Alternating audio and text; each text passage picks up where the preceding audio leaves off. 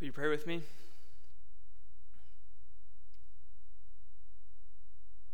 Father, as we consider every good and perfect gift you've given First Boynton, we thank you in particular this morning for the older members in our church.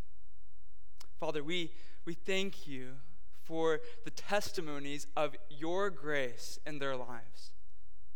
Every good and perfect gift you've given them. Decades of you fulfilling your promise to complete what you began. Decades of daily giving grace to resist temptation.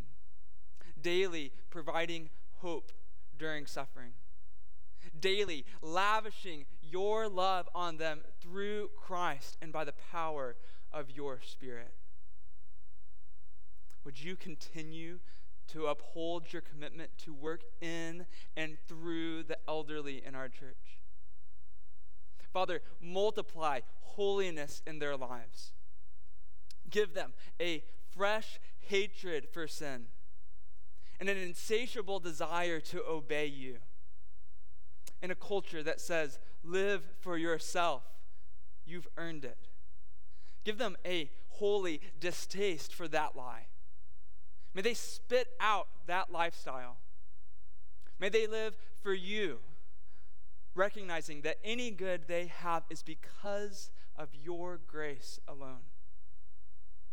Help them run their remaining laps of this life with greater zeal, more passion. May they not grow weary in doing good. Like your son Jesus coming to the end of his life, would they only want to serve you and your people more?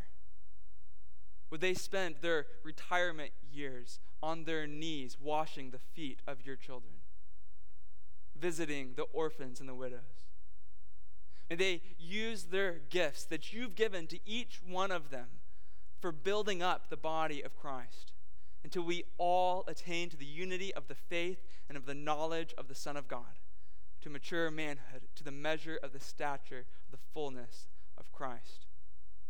Father, give the elderly in our church a compelling hope, not in what they can squeeze out of this life, but how you may use their final years for eternity.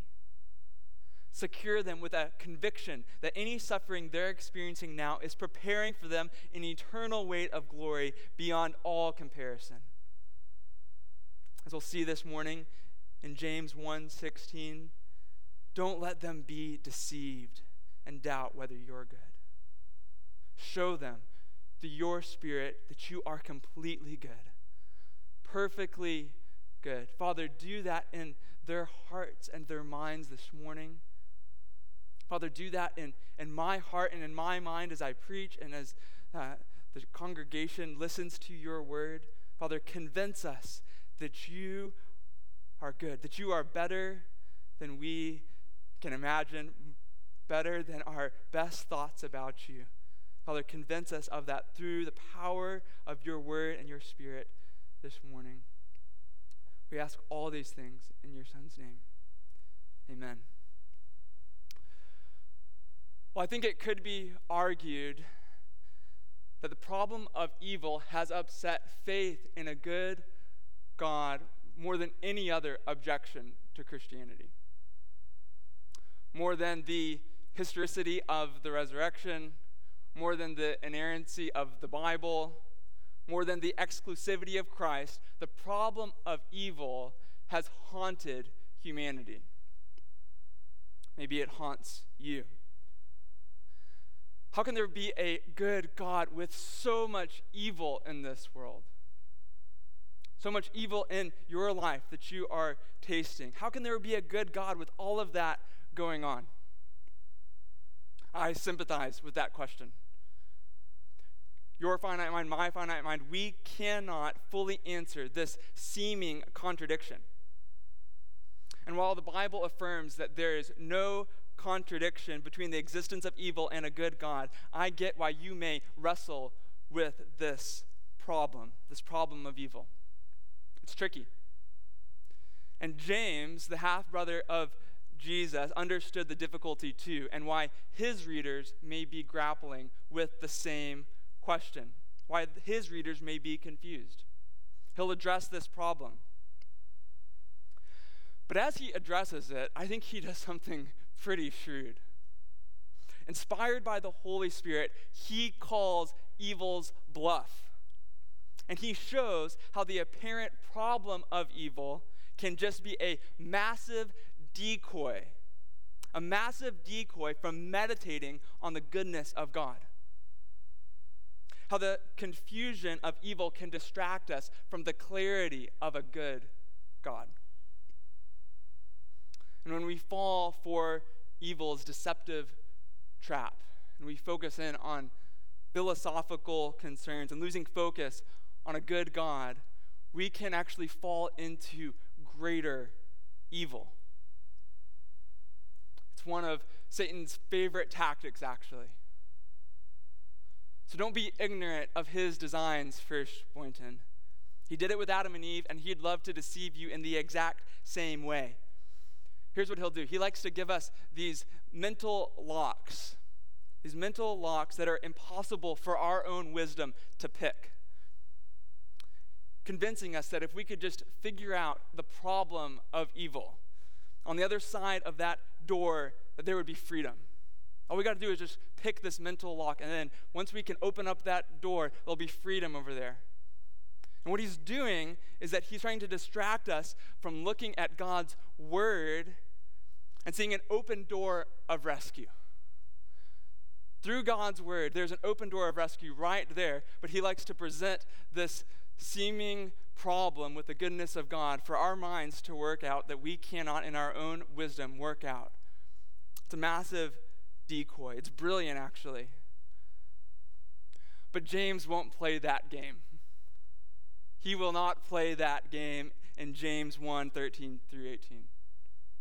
No, he pulls back the curtain on the problem of evil and shows how the root of evil is actually underestimating the goodness of God.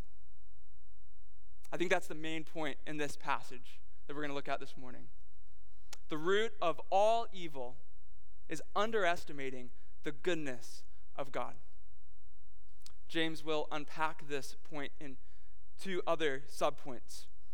The root and fruit of evil, verses 13 through 15.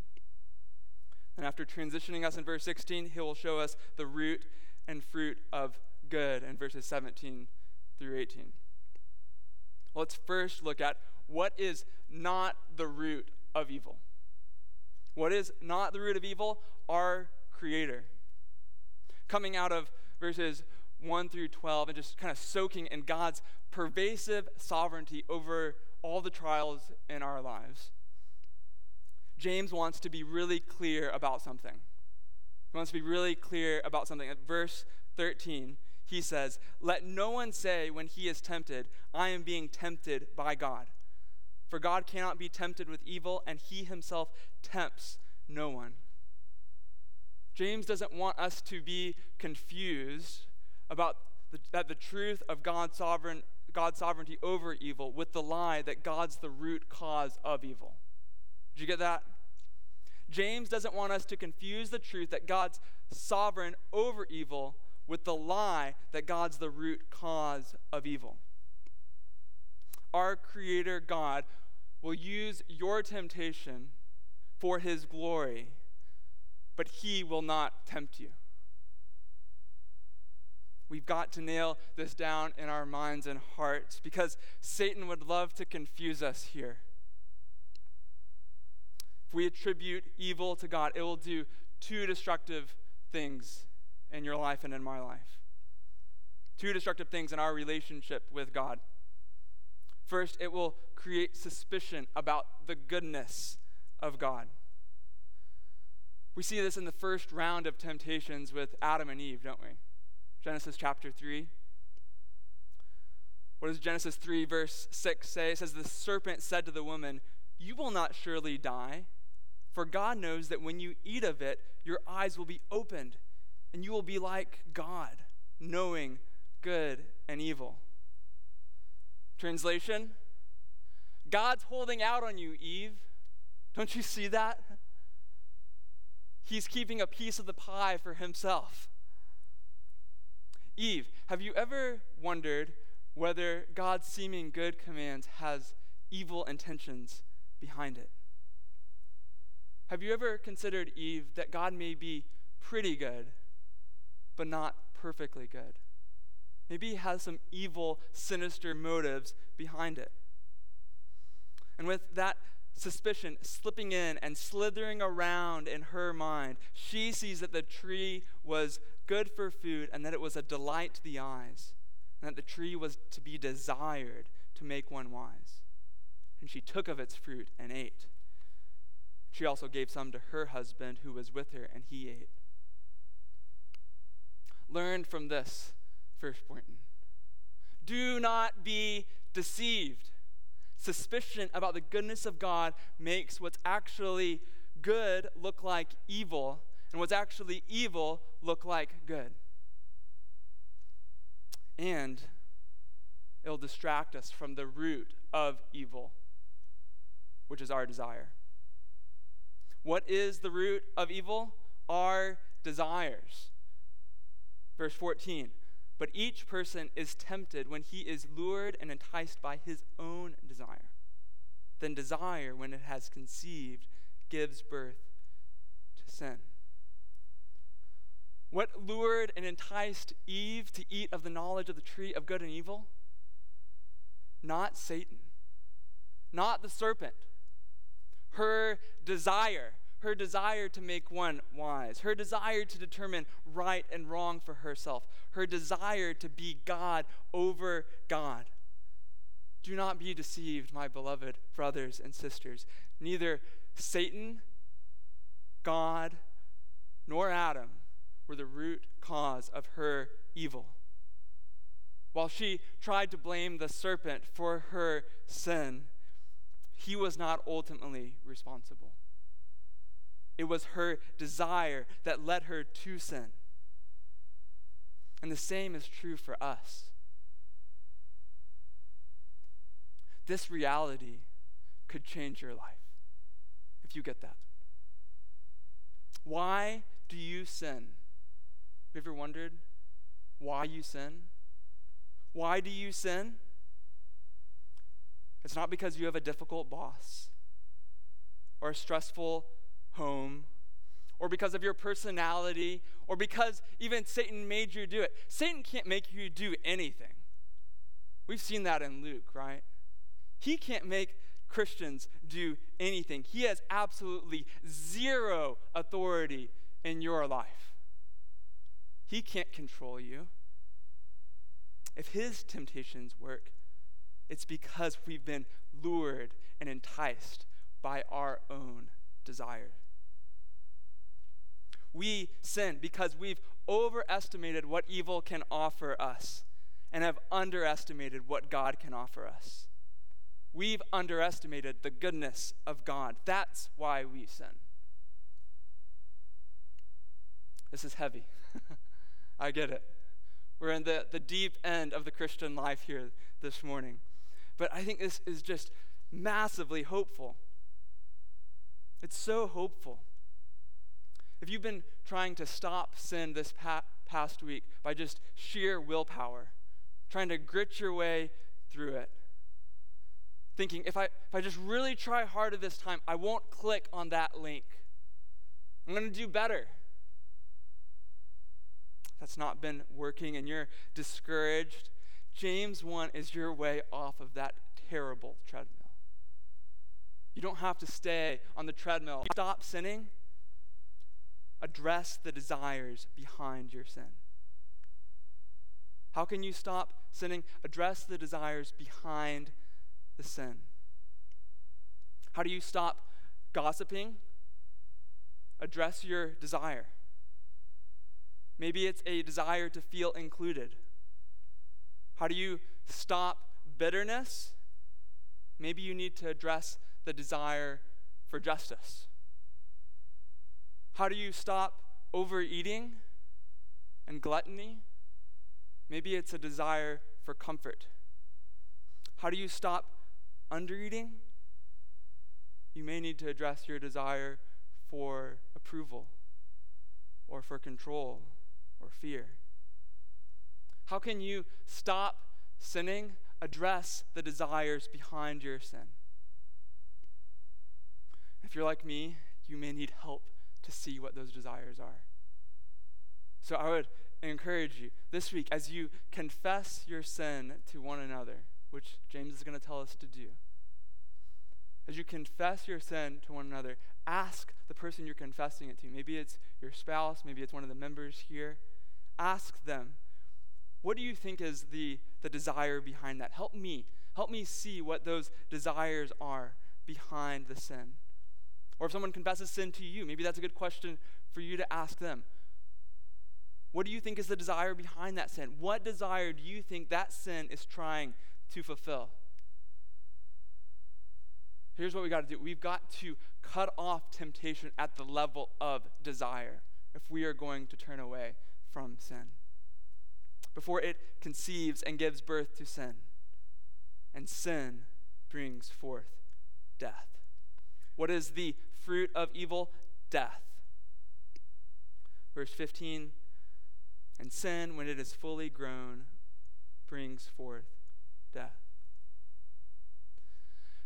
Temptation offers so much. So much. But don't be deceived, my beloved brothers and sisters. Sin always overpromises and underdelivers.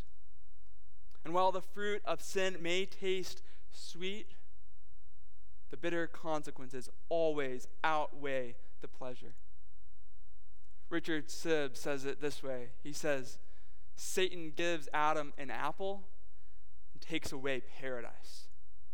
Therefore, in all temptations, consider not what he offers, but what we shall lose.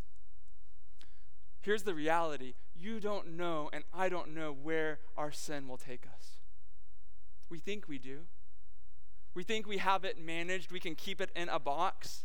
But we don't know how deadly sin is.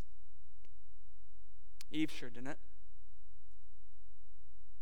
One bite of an apple, and her son murders her other son. One bite of an apple, and 50 million die in World War II. One bite of an apple, and a man leaves his wife for another woman. One bite of an apple, and chronic depression settles on billions of people. Do not be deceived, my beloved brothers and sisters. Do not be deceived about the root and fruit of evil. And do not be deceived about the root and fruit of good. Point number 2 of the sermon, the root and fruit of good. In temptation, understanding the root and fruit of evil is important, but it is also insufficient. Maybe you've heard a description or a definition of repentance, that repentance is doing a 180, doing a 180 from a sin. And I don't think that's a bad way to understand repentance. We have to turn from sin. But repentance is a lot more than that. It's fundamentally way more than turning just from sin. More than that, it's turning to something better, to someone better. As a pastor friend in Philly once put repentance, he says, you can't turn from something unless you turn to something. I think this is just a very helpful way of paraphrasing 1 Thessalonians 1:9, where Paul says, the Thessalonians turned from idols to serve the living and true God. So how do they turn from idols over here? They have to turn to the true and living God, to a good God. You can't turn from something unless you turn to something. Because here's what will happen. Here's what will happen if we just try to turn from something. Is we'll try to turn from something. We'll try to turn this way. And maybe if you're really self-disciplined, you can stay that way for like a few minutes or an hour. Or if you really are doing well and you have a lot of self-will, self-power, self-discipline. Maybe you can even keep yourself out of that sin for a couple of years. But what will happen is if you don't satisfy your desires over here with something better, what will you do?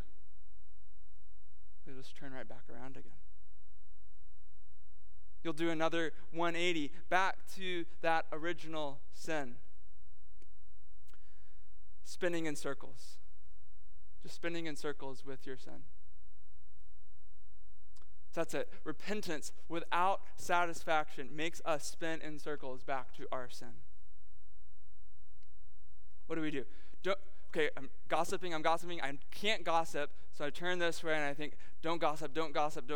But without any satisfaction there, without turning to something better, what do? We go back to gossiping.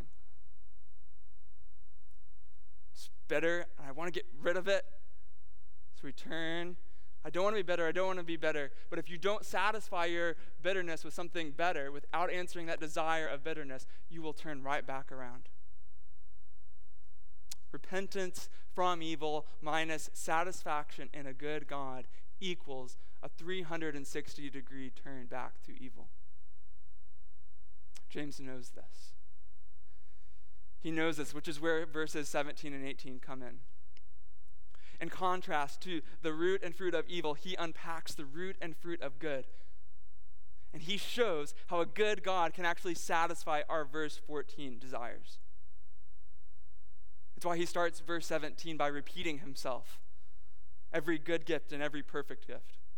Every good gift and every perfect gift aren't talking about two different kinds of gifts. James is just double-clicking or highlighting or writing in all caps that our God is a good God. How do you repent of gossip?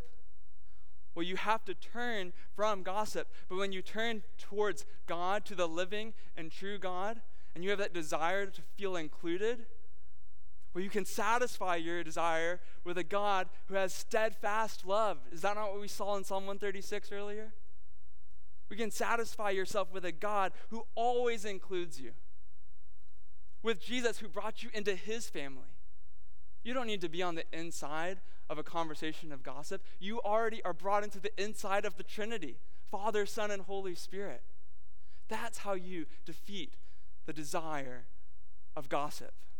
You can just go down the list of our sins and our desires, turning to a good God. This is the crux of sanctification. How we follow out in more obedience and turn away from disobedience. But to get there, we need to recognize what's not the root of good. What is not the root of good? Creation. Look with me at verse 17. Where does every good and every perfect gift come from? What does the text say? From above. Not from below. Not ultimately from creation. While creation is good, it is not the root source of good. It's absolutely critical that we get this distinction right, because here's what our default reaction is when we experience God's good gifts. This is at least what it is for me. I either think I earned it, or it's just kind of the random working of the universe. That's just our default reaction to the good things in our life. Why do we get the job promotion? Well, I put in overtime. I worked harder than my coworkers. I punched the clock. Why are my kids following the Lord? Well, I did family devotions. That's why. Through merit. Or here's what I do. I just passively experience God's array of good things in my life. Treating them like they're by chance or just the way that creation works. My morning coffee, breathing, seeing, smelling, tasting, touching, hearing, just the way the world works. Passively experiencing these good gifts. But these are not just the way the world works. These are not random pleasures. Each one, both big and small, are intentional gifts coming down from where? From above.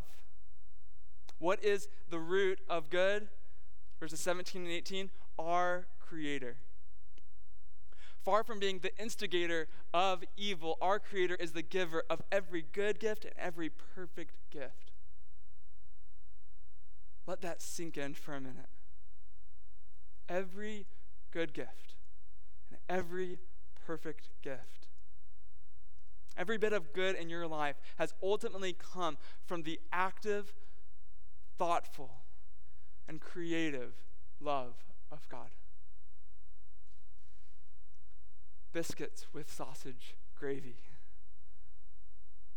The best pieces Bach ever wrote. Sunday afternoon naps. College football.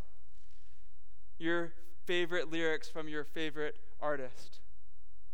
The gift of singleness. Marriage. Children. Work. Money. Bogos on queso. Every seashell at Gulfstream Park. Did I mention biscuits and gravy? Or what about this church? Every member. Did you get your new membership directory? You're struggling to figure out where the goodness of God is in your life? Just look through these names right here. Every member God has given you. Every member that God has set his love on before the foundation of the world and has called to himself and has regenerated and has brought them forth by the word of truth. Every good and perfect gift. Carl Nelson, and Kathy Patterson, Matt Piercefield. We could just keep on going down. Every good and perfect gift in this church, God has given us. It's not random. It's not because we deserved it. They're intentional, thoughtful gifts from a Father that loves us. All of these gifts coming down from the Father of lights, the Father of stars, the God of all creation. And like he did for Adam and Eve, he's given us these good gifts to enjoy. So that's what we should do. We should enjoy them. Taste the trees in the garden that God has given you. See that he is good. See, the strategy to fight sinful desires is not to abandon desires. That's what Buddhism tells us to do. That's not a Christian way of thinking about fighting sin. No, the Christian way, the biblical way to fight sin, the strategy to fight our sinful desires is fulfilling our desires in a good God who has given us good things. You can trust that only good things will come from his hand. Trials may ebb and flow. The brokenness of this world can catch us off guard. The bottom may drop out and you get fired unexpectedly. But the root of all good, our God, does not change. There's no variation in his good character or shadow due to change. He's unchanging in his goodness to us. And unchanging does not mean boring either. Get that. Unchanging does not mean boring. I think that's what Satan sometimes does. I mean, he's smart. He knows what he's doing. He'll take a passage like this and say, yeah, he's unchanging, and he'll equate that to God being boring. He'll admit that obeying God will give us some pleasure, but it's just sort of boring. Like going to Applebee's and ordering chicken tenders every Tuesday night. Like, you could do worse. It's not the worst thing in the world. But couldn't you do so much better? Right? This is a lie from the pit of hell that when Satan tries to convince us that God is boring in his good gifts to us. When James says there's no variation in God's goodness, he's saying God is unchanging in his creative ways to satisfy us with his goodness. God is not Tuesday night chicken tenders at Applebee's. No, he's more like a 3-star Michelin star chef. Unchanging in his creative ways to give us good gifts, to amaze us with his goodness. And the prime example of his goodness is seen in the person and work of goodness himself. Jesus Christ, God the Son, and the fruit of his work, new life. What is the fruit of good? New life. Verse 18, of his own will, he brought us forth by the word of truth, that we should be a kind of first fruits of his creatures. Not out of compulsion or duty, but out of his good will, his own good will, God brought us forth, which is just another way of saying that God gave us new life. And he did this. He gave us new life by the word of truth. The word of truth is just a phrase that always refers to the gospel, the message of God saving sinners through Jesus. So bringing all this together, here's what James is saying in verse 18. Out of his desire to do us good, God gave us new life through the gospel. This is the opposite result of what our evil desires have produced. Do you see that? This is the exact opposite of what we saw in verses 13 through 15. Our evil desires conceived sin, which birthed death. And what does God do? He flips the script in verses 17 and 18. God's good desires conceived a plan of salvation, which caused us to be reborn into new life. By tasting the death our sin birthed, Jesus made a way for us to experience new life. And this new life is actually new. He's not just giving us a do-over, a mulligan, saying, I'll bring you back to zero and you can try harder this time. No, when he brings us into new life, he gives us a life that will never end. A life that we cannot mess up. A life that he has secured for us that will stretch out into eternity of us experiencing his goodness. What a good God. And it's that kind of God that we can trust to make sense of the problem of evil. The God who will voluntarily experience the death our sin deserves so we can experience the new life our Savior deserves. I'll trust that God. I'll leave the problem of evil in the hands that bled for me. Or as one author put it, if God did not keep bad things happening from God himself, you can trust him with the evil you can't explain. You can trust the God who died your death. And you can trust the God who defeated death 3 days later. While the world tries to figure out the problem of evil, trying to pick the lock outside of evil's door, trust the God that went into evil's grave and kicked down the door from the inside. Trust the God who can roll away the power of evil, the God who folds up the clothes evil gave him and walks out. Do you trust him? Have you trusted in the life, death, and resurrection of that God? Have you experienced new life? If you have, it's just the beginning. It's just the beginning of new life. God gave us new life. What does verse 18 say? That we should be a kind of first fruits of his creatures. James is saying that spiritual life is just the first fruits. It's just the beginning. More is coming. The new heavens and the new earth. Your regeneration, your salvation is a preview, an expectation, an appetizer of what is coming in the new heavens and the new earth, which is complete restoration. While Adam's evil desires led to cosmic death, the last Adam's good desires lead to cosmic new life. Do not be deceived, my beloved brothers and sisters. The root of all good is our Creator. And the fruit of our good Creator's desires for us is new life. When you're tempted this week, Do not underestimate the goodness of that God. Whatever estimation you have of his goodness, it is greater. He is greater. Choose him. Delight yourself in him. Let's pray.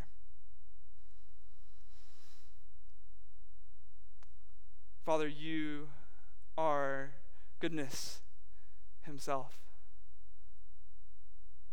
Give us eyes to see that. As we see our sin, as we experience temptation and the desires behind our sin, show us that your goodness can satisfy what our hearts desperately want. Satisfy us with the goodness of who you are, expressed in the person and work of your Son, Jesus. Satisfy us so that when temptation comes, we're tempted to evil, we would remember and we would reflect that we have a good God who can satisfy our deepest longings, our deepest desires. We ask for that all in your Son's name. Amen.